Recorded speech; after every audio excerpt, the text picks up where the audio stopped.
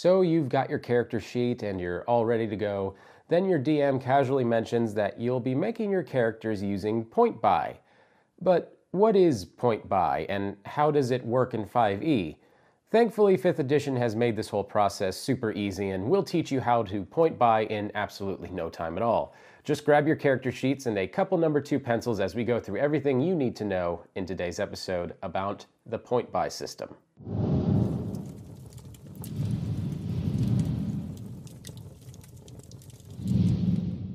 When your DM tells you to use point buy when making your characters, they're telling you to use the point buy method for determining your character's ability scores. Point buy gives you complete control over your character stats, but it takes a bit longer than the standard array method and removes potentially really high or really low scores of the random rolling methods, which are... I never use rolling personally, more power to you if you do. So let's get into how all this works. Basically, all 6 of your ability scores start at 8, and you have 27 points to add to those scores however you'd like in order to make up a maximum of 15. Where it gets wonky is the top end of the scale, where it costs 2 points instead of 1 to go up to scores of 14 and 15. Remember that it's only the ability score modifiers that really matter. I feel like a lot of newer players have trouble figuring out what to do with the ability score point cost table because it leaves off the actual important part, which is what modifiers you're buying for your points.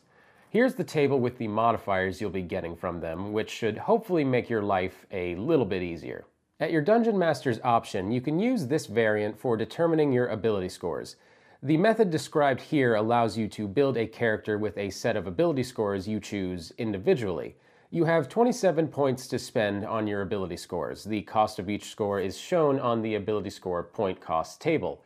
For example, a score of 14 costs 7 points. Using this method, 15 is the highest ability score you can end up with before applying racial increases. You can't have a score lower than 8 though. Technically, you're supposed to select your race and then figure out your ability scores, but your ability scores gained from your race don't get added until afterwards. This means that you can really plan around those racial ability score bonuses when you're adding up your ability scores. Now, if you're afraid of math like I am, you might be asking if there's a point buy calculator you can use, and yes, there is. There's millions of them, in fact, and they all allow you to just punch in the numbers without any real work. My personal favorite is the one from Chicken Dinner. It comes preset with most of the 5e races and has all the point buy calculations worked out for you. Now, we say all the time on this show that you don't have to build your character in any certain optimized way. These are just suggestions for the players that do. This is D&D after all, do whatever you want. But moving on to optimization, most races gain +2 in one ability score and +1 in another.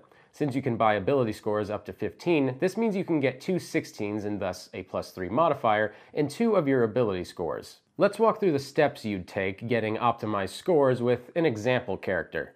Step 1, identify your core build. Technically, you shouldn't be choosing your class before picking out your ability scores, but everybody does. Everybody does. By figuring out your class now, you know what ability scores you'll want high and which ones you don't need to worry about. If you're having trouble figuring that out, check your chosen class's quick build section, which should tell you which scores you'll need. Then by picking a race that has bonuses to one or both scores you need really high, you'll end up with a more optimized build. Let's say I want to play a barbarian instead of playing a bard for the millionth time. Taking a look at the quick build section of Barbarian, I find that I'll want to have a high strength score and a high constitution score. Half-orcs conveniently grant a +2 bonus to strength and a +1 to constitution, so I'll choose half-orc as my race. Step 2 is optimize your core stats. So knowing that I'll be getting those bonuses as a half-orc, I can buy my ability scores accordingly so that I end up with a 16 on both strength and constitution. Since I know that I'll get a +2 in strength, I know that I only need to pay points up to the ability score of 14 and checking the table to see that it costs me 7 points. And in turn, since I know that I'll get a +1 to constitution, I know that by buying all the way up to the maximum of 15, I'll end up with a 16 and a +3 modifier, at the cost of 9 points. Step 3 is optimize your remaining points. With 16 of your 27 points already spent, you've got 4 more ability scores to figure out and 11 points to spend on them. You'll get a couple of configurations to choose from. This is what you want to pick if you just simply don't want to have a negative in anything. It's not bad, but it's sort of the safety play instead of making the best use of your points. This one gets you 2 plus 1 stats, a neutral stat, and a single dump stat. I really like this configuration as you end up with 4 overall stats with bonuses and a natural stat and 1 dump stat. This gets you a solid plus 2 stat, 2 neutral stats, and a single dump stat. This is usually the best option for classes that are stretched between 3 stats like many rangers, paladins, and monks, and melee warlocks. Every official race has at least a plus 2 and a single stat or 2 plus 1s in 2 stats. This means that you'll still be able to reach 2 plus 3 ability score modifiers, but it may shake up the optimization that you're trying to get with your remaining ability scores. Try to round your remaining scores to even numbers as much as possible.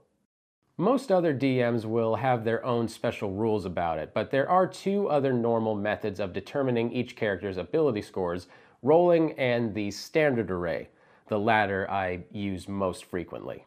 This is the one that DMs tend to play around with the most, if you're not me. So absolutely triple check with your DM if they have any house rules regarding rolling for stats. You generate your character's 6 ability scores randomly. Roll 4 6-sided dice and record the total of the highest 3 dice on the piece of stretch paper. Do this 5 more times so that you have 6 numbers. Figure out what ability scores your classes need. Again, check the quick build section of your class, and place your highest die results into those abilities. Other than that, you're really at the mercy of the dice. Pray that you roll really well. The standard array is just like the sets of numbers you are creating using point buy. It's just these are already picked for you. Instead of buying each stat, you simply slot each number into your choice of ability scores.